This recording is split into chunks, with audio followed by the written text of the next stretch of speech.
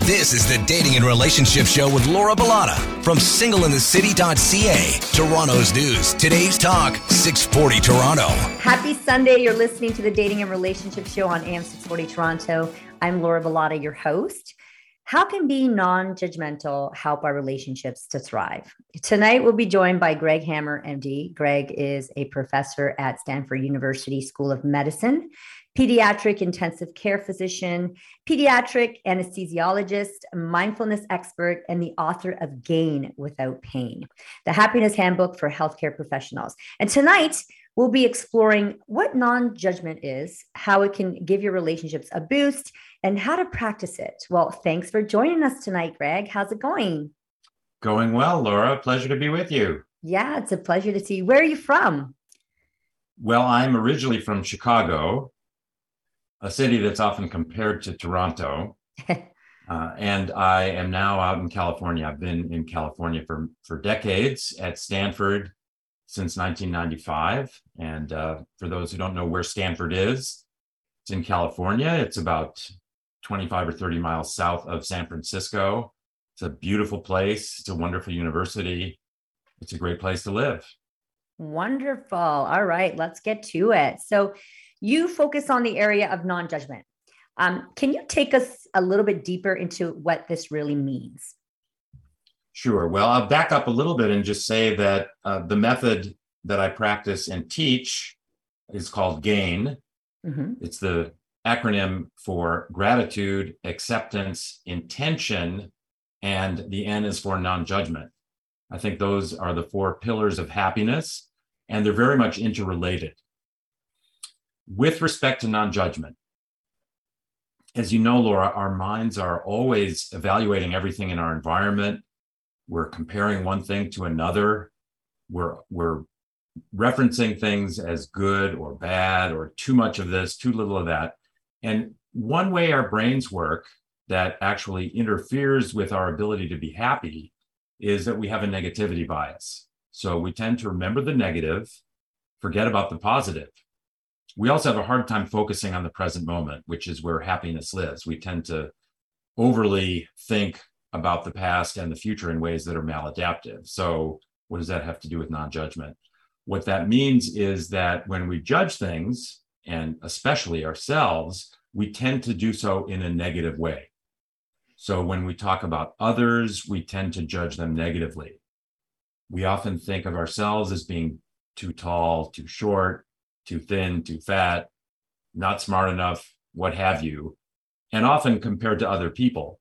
And because of our negativity bias, we often judge ourselves negatively, so we don't measure up. So this leads to problems, including low self-esteem, shame, and regret. And when it comes to relationships, we see others through a sort of veil that is tinted, let's say. So in other words, when we judge things, we don't really see them clearly as they are. We see them through our own sense of judgment. And when we meet other people and perhaps get into a relationship of one kind or another with others, we tend to see them through this veil, not as they truly are. In other words, we're judging them, we're prejudging them. So this leads to problems in relationships because we initially see people through this veil of judgment. And when we find out who they really are, which is inevitable, we may not like what we see. So judgment is really an important aspect of the way our brains work, and it often prevents us from really having healthy relationships and being as happy as we're capable of being. So are you saying then that judgment starts within ourselves? It's because we have low levels of self-worth and self-esteem? We kind of use this as a defense mechanism. Would you agree to that? Is that essentially what you're saying? Yes, absolutely. Judgment comes from the mind, and it does often lead to low self-esteem because when we judge ourselves, given our negativity bias, we often do so negatively. And I think this has been actually well shown in many studies that we judge ourselves a lot more harshly than we judge others. So that, for example, if you're thinking, oh, I did the wrong thing, I'm such a bad parent, I made all these poor decisions with my kids, and look what happened. If you were talking to a good friend and they were sad because they're blaming themselves for things that happened with their kids based on their own decision making, we would most commonly say to that friend, oh, come on, you're only human. There's no roadmap for this. These things are not carved in stone. There's no book guiding us as far as every decision we make with our kids. So we would be a lot more supportive and compassionate with a friend than we are with ourselves. So judgment plus negativity bias, when it comes to our self-judgment, is often very poor. And this leads to things like low self-esteem, shame, and regret. And would you say that judgment also stems from societal pressures and the way that we were brought up? If we were brought up, learning that people with ear piercings, I mean, that's wrong, never do that. Or people with too many tattoos, I mean, they must act a certain way or must be a certain person because, they have too many tattoos or piercings and so forth. Would you say that often can stem as well from our upbringing? Oh, absolutely. Yes. We're imbued with certain values. We're not born with those values. We're not born thinking that tattoos are bad. So those are, I'm not a psychiatrist or a psychologist, but I think when we judge others, for example, use the example of people with tattoos, that is something that probably has to do with our parenting, our community, our friends, etc. And it's a good example of how judgment can prevent us from seeing things the way they are. So when we look at somebody with tattoos and we tend to be a person who judges those with tattoos negatively, we're already interacting with that person in a negative way. We've got these preformed ideas about, are they, sexually liberal? Are they violent people? Are they counterculture, et cetera, et cetera? And we're not seeing them as they actually are. We're coming into our relationship with them, however that may be manifest, in ways that are negative and interfere with us having a relationship with somebody who might be an absolutely wonderful person who just happens to have tattoos. I had a partner that judged everybody. It drove me crazy, literally, because I'm non-judgmental at all. I'm like, you don't know a person until you've walked a mile in their shoes, and we can't judge people. And it essentially ruined our relationship because you should just judge everybody. That's like, stop judging people. Drove me nuts. So is there a big difference between positive and negative judgment? I mean, do making these assumptions about things impact us in a big way? Absolutely. So I tell a story in the book about attending a Qigong retreat with a teacher named Ming Tong. What is that? Qigong? Qigong. Oh, Qigong. It's actually Qigong. It has some commonalities with Tai Chi. Mm-hmm. It's a philosophy. It's an Eastern philosophy combined with physical practices based on sounds, based on postures, etc. So I was at a retreat. Ming Tong was the teacher. He had us pair off. So everybody, had a partner. And we faced our partner. And by his direction, one of us said to the other, "You are good," repeatedly, 5 times. And then we switched roles. And then we were instructed to tell our partner, "You are bad," 5 times. And we switched roles again. After this, he asked us how it felt to tell somebody and be told, "You are good." And people generally said, well, that was positive. And he asked then, how did it feel to tell somebody or be told that you are bad? And people said, oh, that didn't feel good. And I thought to myself, I think there's another message here. It's not that simple. And his explanation that followed really resonated with me. And that was, both good and bad are judgments. And the person that says to you, "You are good," in this moment may 5 minutes from now judge you poorly, say you are bad. So if that person is judgmental and you are being judged, you may be judged positively in one moment and negatively in the next. And it really resonated with me because it deepened my thinking into what it is to be non-judgmental. It's really unnecessary to label things as good or bad. Why can't we just see them as they are? And I would emphasize that there's a difference between discerning and judging. So if something is unhealthy to eat, saying that it's bad for me is not really a judgment. It's just discerning that this food is something I prefer not to eat because it's unhealthy. It's high in saturated fat. It's got a lot of sugar, etc.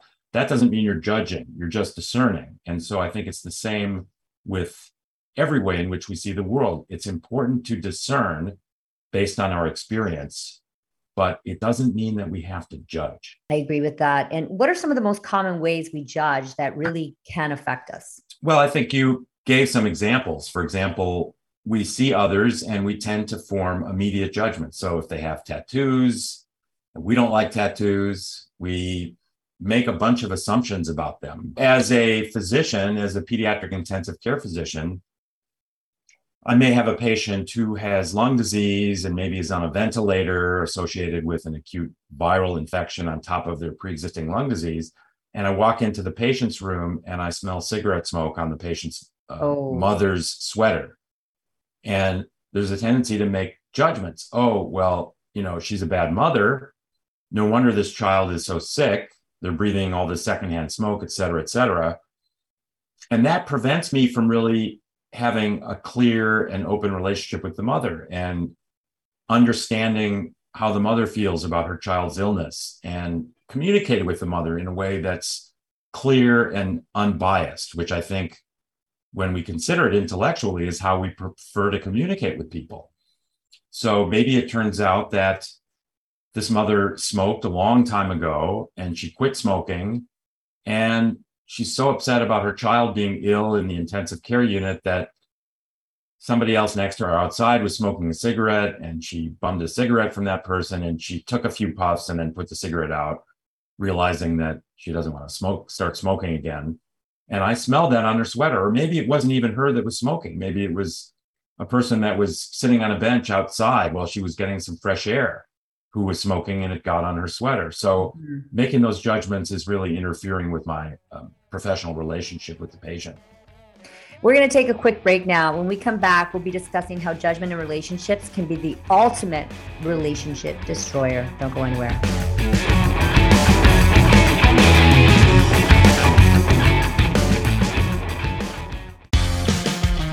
You're listening to the Dating and Relationship Show with Laura Bilotta from singleinthecity.ca. Toronto's news. Today's talk, 640 Toronto. Welcome back to the Dating and Relationship Show on AM 640. I'm Laura Bilotta with this week's guest, Dr. Greg Hammer, getting back to our discussion on the importance of non-judgment in relationships. Now, Doctor, judgment can be one of the most damaging weapons in a relationship. You're basically telling your partner that it's not okay to be themselves, and this can build up a lot of resentment. So what are some of the other ways that judgment in relationships destroy love and connection? Because I know that, resentment is one of them.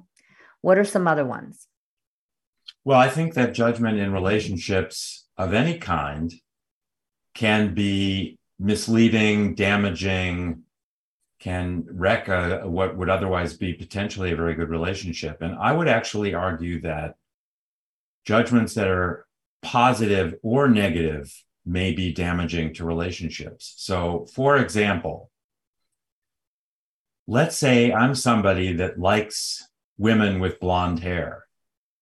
So I meet somebody who has blonde hair and I make a judgment about them that, they have these attributes because they have blonde hair. Exactly. I like blondes. I think blondes are good looking. No, redheads get it the worst. The redheads. As a matchmaker, oh yeah, the redheads. I always say, redheads are crazy. I'm like, not every redhead has a bad temper, okay? We in medicine often think that redheads are at higher risk for complications than brunettes and blondes. What kind of complications? Well, just, that they may be, difficult to anesthetize, or, they may have more adverse effects of drugs that we give them and so on, and more resistant to anesthesia. It's funny. I mean, it's interesting. It does sort of tend to be true for reasons that I don't really understand, but it's an unnecessary judgment. Okay. But back to my example, I meet and I don't particularly judge blondes one way or the other, but let's say I am somebody who judges blondes favorably. So we think about judgment, we often think about negative judgments, but even positive judgments can interfere with relationships reaching their full potential, in my opinion. Again, I'm not putting myself out there as a psychiatrist or psychologist. I just happen to be somebody who has a very deep kind of spiritual and mindfulness-based practice, which I call GAIN, and the N is for non-judgment. And let me actually just take a step back for a moment and give a shout out to a guy named Jon Kabat-Zinn, who is one of the founders of mindfulness, and really began to utilize mindfulness before most people knew what it was back in the 1970s, when he was treating patients with chronic diseases and PTSD at the University of Massachusetts Medical Center, and used mindfulness-based therapy. And what he, and very successfully, his definition, Dr. Kabat-Zinn's definition of mindfulness, is awareness of the present moment on purpose, non-judgmentally. And what that means, and I think this resonates with people, is that if we're going to really appreciate the present moment, which I would argue that happiness lives in that present moment, it's the only moment we ever truly experience, we need to do it on purpose, because our brains work in ways that oppose our ability to be present. And we should be non-judgmental if we're going to see the world exactly as it is. So back to relationships, and if we want to see people as they are, we need to refrain from judging them. So back to the example I started giving of a positive judgment. Oh, well, this person has blonde hair. I'm attracted to blondes. And I sort of imbue them with various qualities. Oh, they're sexy, they're feminine, they're this, they're that. And then as I get into a relationship with this person, maybe we even move in together. And then I start to realize that those things I thought that blondes were are not really who this person is. I jumped to conclusions. I made judgments because of a physical attribute. And these judgments prevented me from seeing the person for exactly who she is. And this will later have kind of bitter fruits, if you will. And so it's really important to be very circumspect about making such judgments. Mm-hmm. I agree with that, and we all do it, really. I mean, I've judged police officers. Like, I don't want to date a cop or a firefighter for whatever reasons. I mean, I've had people not want to date me because I'm a dating coach. I run singles events, and I've always been judged.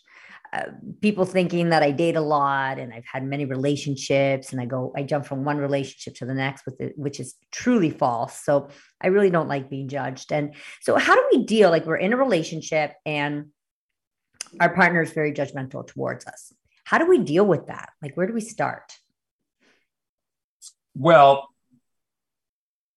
the A in GAIN is acceptance. So as the Serenity Prayer would have it, we need to discern between what we can change and what we cannot change. We cannot change the other person, fundamentally. No. So we have to accept the other person. So we have to do that, as Dr. Kabat-Zinn said, on purpose, because we're not naturally accepting. We often resist things that don't comport with our wants and needs. And that's one of the ways our brains works, is resisting. And resisting what is, if it doesn't fit well with what we think we need and what we want. So our partner is judgmental. We feel that they're judging us constantly in small ways and maybe big ways. So we have to first discern, is this something we're going to have an impact on?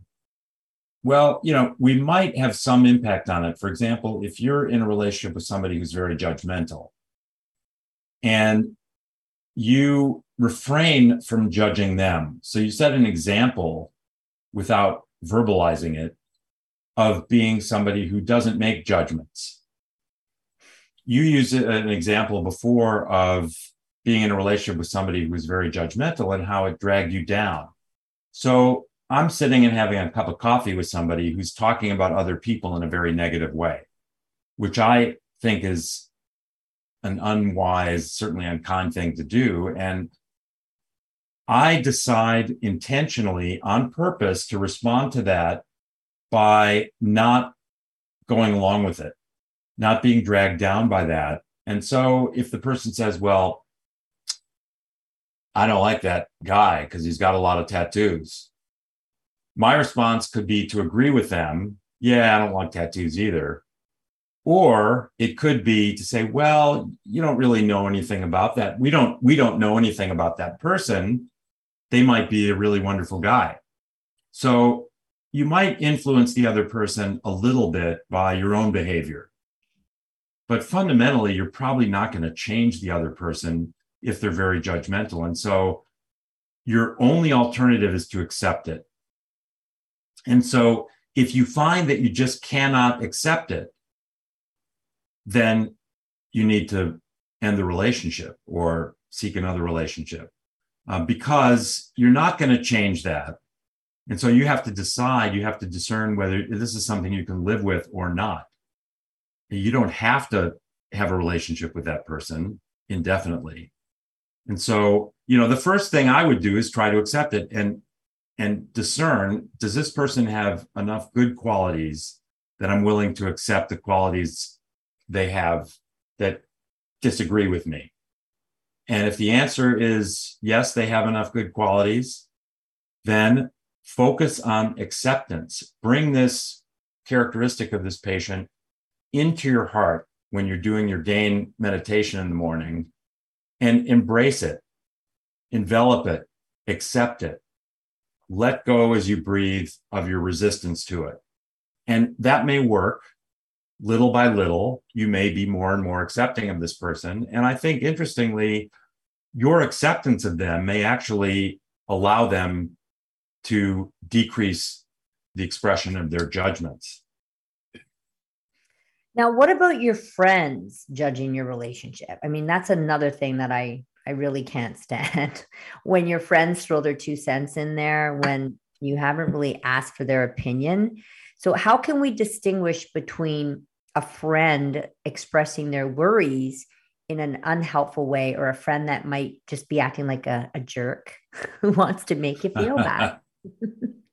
I can only say, Laura, that I would go back to that same example and just discern, am I going to change the way this person thinks of my relationship? Maybe the way this person thinks of my partner. Maybe I can explain to my friend of the virtues of my partner and influence their judgment of my partner.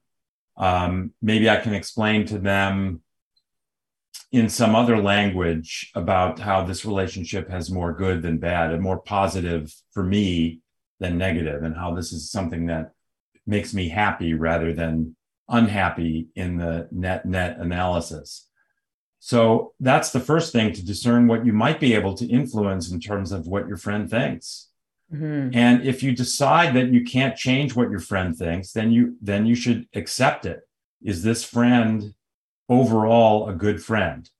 And they just happen to be judging my relationship for whatever reason negatively.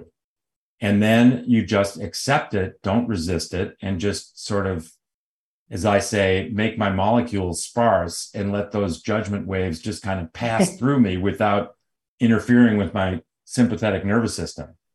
Yeah. And I think you need to take a look at how many of your friends are judging your situation. Like if you've got all your friends and all your family members judging your partner for whatever reason, there may be a good reason for it. And sure. You also need to look at each person's situation. When one friend might be single and happy about it, while another friend might be fighting with their partner constantly and, really wanting and longing for what you have.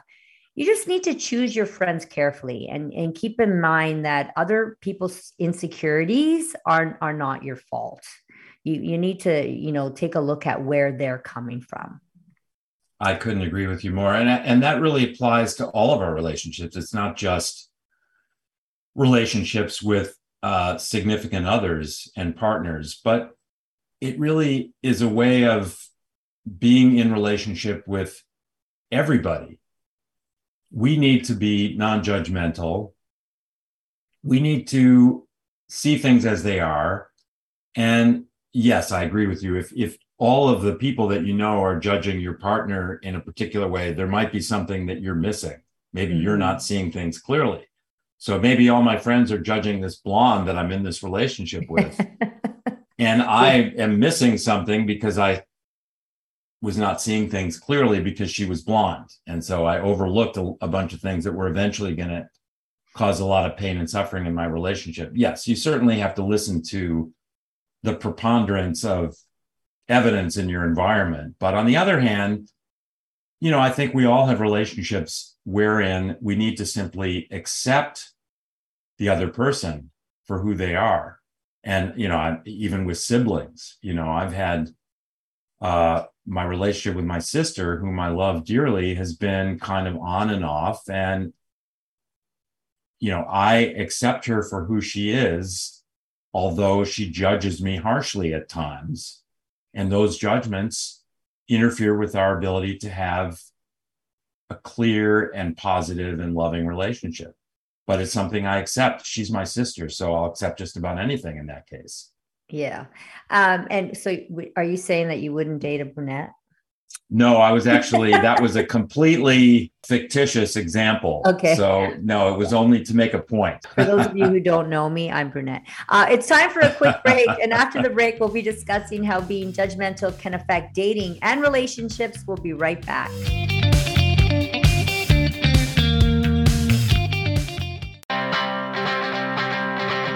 Welcome back to the Dating and Relationship Show with Laura Bilotta from singleinthecity.ca. Toronto's news, today's talk, 640 Toronto. It's Sunday night. You're listening to the Dating and Relationship Show on AM 640 with moi, Laura Bilotta, joined by my guest, Dr. Greg Hammer. Getting back to our chat now on how being critical and judgmental can affect the way that you date. Yes, date. So, okay, modern dating has led to superficial judgment. Now, naturally, most people won't even take the time to read your profile unless they are attracted to you. We're judging people before we even give them a chance. So let's throw out some ways that singles are judging online dating profiles nowadays. And I can start because this is my area of expertise. Photos. If you don't have banging photos, good luck. What you post on social media, you have to be very careful because people are creeping you on social media. Your grammar. So you have to be careful in how, what you're writing and how you write. Your teeth, your smile, your clothes. Am I missing some here? You can throw in some if you'd like. No, I think you're right. Again, your area of expertise and not mine. Okay. So there are more, okay, guys, you're being judged all the time. So maybe we can throw out some tips to help us be less judgmental when it comes to dating apps. Is this an area that you can help us out in? Boy, I don't know how helpful I'm going to be here. It has occurred to me that the dating apps inherently encourage judgment. Oh, yes. But, what information do you have about somebody that you're seeing on a dating app? All you really have is the way they look. As you said, social media, you can, depending on, I suppose, what app you're on, you can read their profile. Oftentimes people aren't completely truthful, however, in their profile. And then you can stalk them on social media and see what other information you can glean. Again, that's probably put out there selectively by them and may or may not represent the truth. All I can say is, I think when we use dating apps, we make a concession. It's like, I'll make an analogy that's not a very close analogy, but just to make a point, you may have an emotion. You're walking through the forest. You're looking up at the tall redwoods and seeing the sunshine filtering through the canopy. You're feeling the pine needles on the bottom of your hiking shoes, and you're just breathing that wonderfully scented air, kind of oxygen-rich air with the pine scent, and you're present and you're blissed out and you're totally happy. It's very difficult to explain exactly what you're feeling to somebody else, to put into words the way we feel sometimes.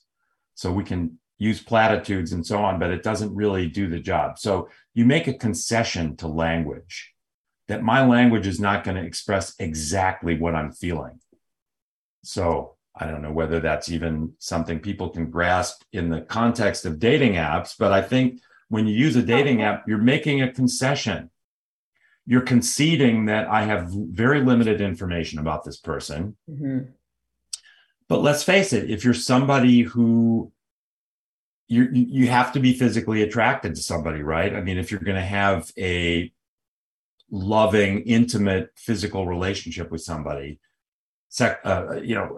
sensuality, attraction is part of that. So if you are not attracted to large people, if you're not attracted to somebody who's taller than you are, and you see that, they're 5'11" and you're only 5'9", and maybe the guy is a guy, you're 5'9", as a woman, you're 5'11", and I'm reading this woman's profile and she's 5'11", and she's, in addition to that, large. I discern that my chances of being truly attracted to this person are relatively low. So I don't have to judge that person. Oh, you don't take care of yourself. You're overweight. You're not intelligent, based on what I see. No, you don't have to judge, but you do have to discern. Mm-hmm. And, I think that the way I look at dating apps is it's kind of a game of probabilities. If I connect with this person, what's the probability that we're going to be a good match? And so, of course, you're going to be served by discerning whether that's a very low probability or maybe a slightly higher probability. So I think we can discern without judging. And I think we have to be discerning when we're using these apps. Yeah, I agree. And we need to keep in mind as well that until you actually meet the person behind the screen without your phone, you never really get to know who you're dealing with. And I actually found it easier to meet up with guys with little texting versus guys that I had texted for long periods of time, because there was more to lose, when I was trying to get to know them for longer periods of time. So my suggestion would be try not to judge someone based on texts alone. Okay. Try your best not to even judge at all until you actually meet up with that person and see what happens. And I know this can be very difficult, but try to do your best. I mean, if I met up with a guy in person sooner rather than later, I wouldn't be as disappointed if we never made it to the second date, because I didn't waste that time texting and getting to know him and then going, what a waste of time that was, right? That's what gets me upset. And so it's just like, I jump to the video call right away. That's what people are doing nowadays. Let's hop on a video call. Let's see if there is that chemistry on camera. And if there is, great, let's meet up in person. So that's one of the tips that I can offer on that. Now, what if you are a judgmental date? Okay, you find yourself scrutinizing everything that this person does and says while trying to assess if they're right for you. Maybe you're being too judgmental. Maybe you are being too picky. Do you have any advice for people who are currently dating and struggling with this, where you just seem to find faults in every single person that you come across? Absolutely. I recommend that they embrace the gain practice. And that starts with a 3-minute gain contemplative meditation in the morning. Anybody can sit for 3 minutes with their eyes closed, getting in touch with their breath and contemplating that for which they're grateful, accepting, intentional, and non-judgmental. So if we have a few minutes, I can tell you the N part of that meditation, the non-judgment part of it, and confer to you an exercise that you and your listeners might enjoy and find useful. We certainly can right after the break. So after the break, we're going to be discussing that and how you can start practicing non-judgment using mindfulness. We'll be right back.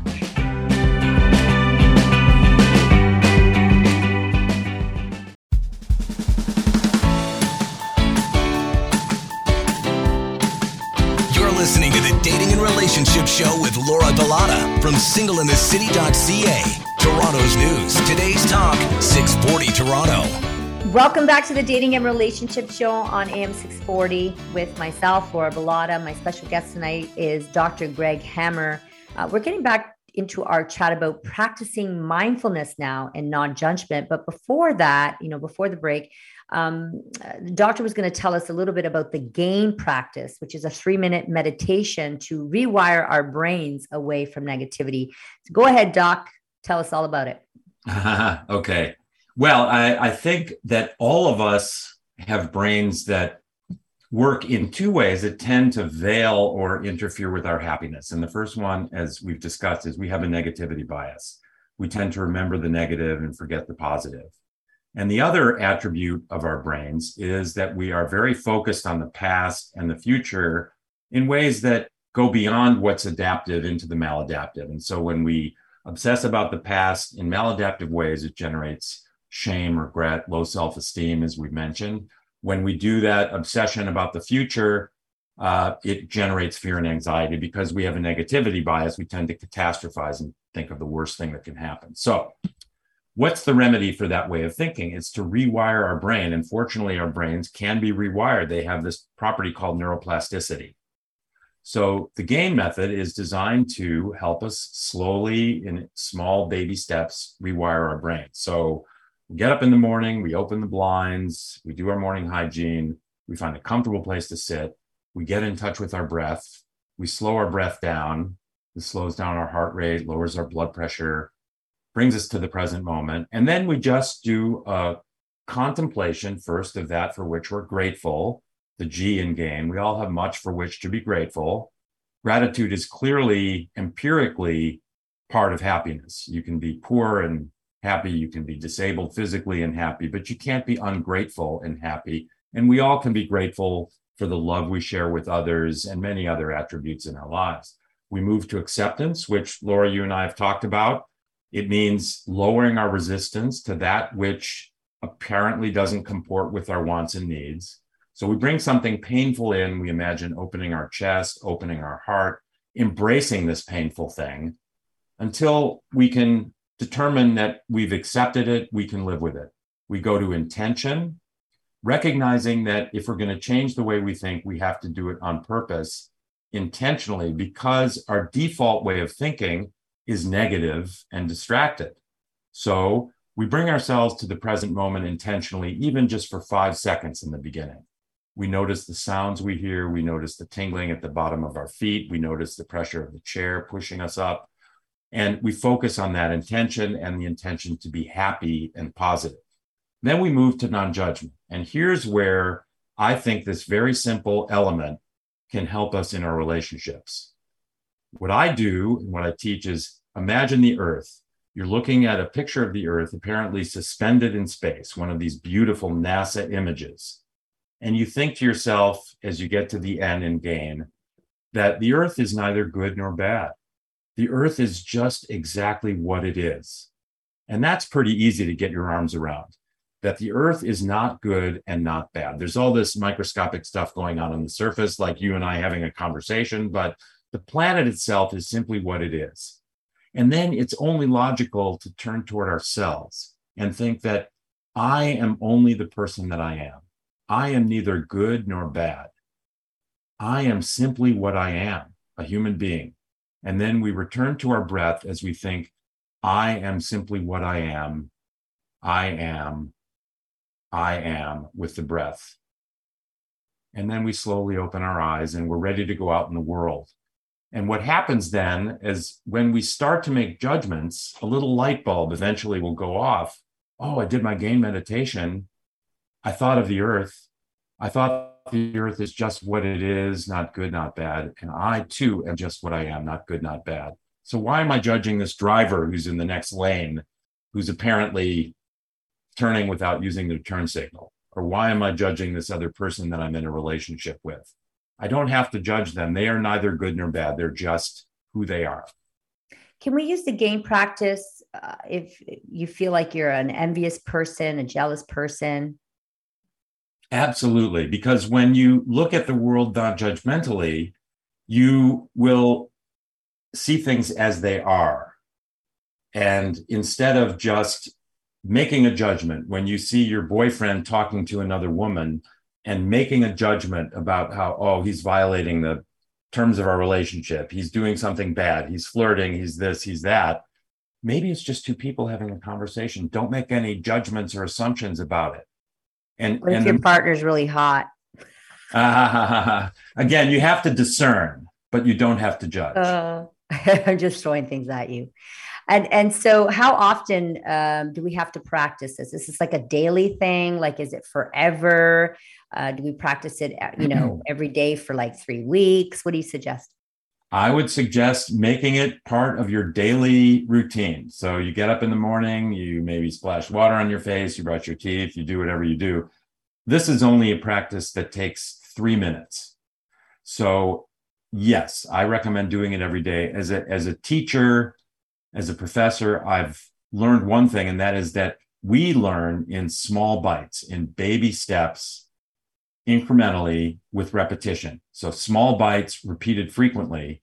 And so this brief practice every morning will help reorient the way we think in a more positive, grateful, accepting, intentional, and non-judgmental manner. So, relying on a week or two of vacation obviously doesn't really work in terms of putting us in a peaceful place. We get back home and, go back to work, and the benefits of the vacation seem to be gone in a day or two. A very short daily practice, though, can slowly change the way we think and the way we look at the world. Now, you're the author of Gain Without Pain. You talk about this practice in that book. Where can people learn more about you, learn more about the practice and everything that we spoke about today? People can go to my website, greghammermd.com, GregHammerMD.com. There's a lot of media there. This interview may ultimately be there, I hope. Yes. And so people can see a lot of television, radio, and podcast media. And there's a link to the book on that website as well. Well, thank you so much. You've been such a great guest. And so please get a hold of Dr. Hammer. If you're looking for love, you definitely want to get a hold of me. Go to my website, singleinthecity.ca. You can also go to my Instagram and my TikTok, official Laura Bilotta. Thank you, everybody, for tuning in this week and each and every week. Ciao for now.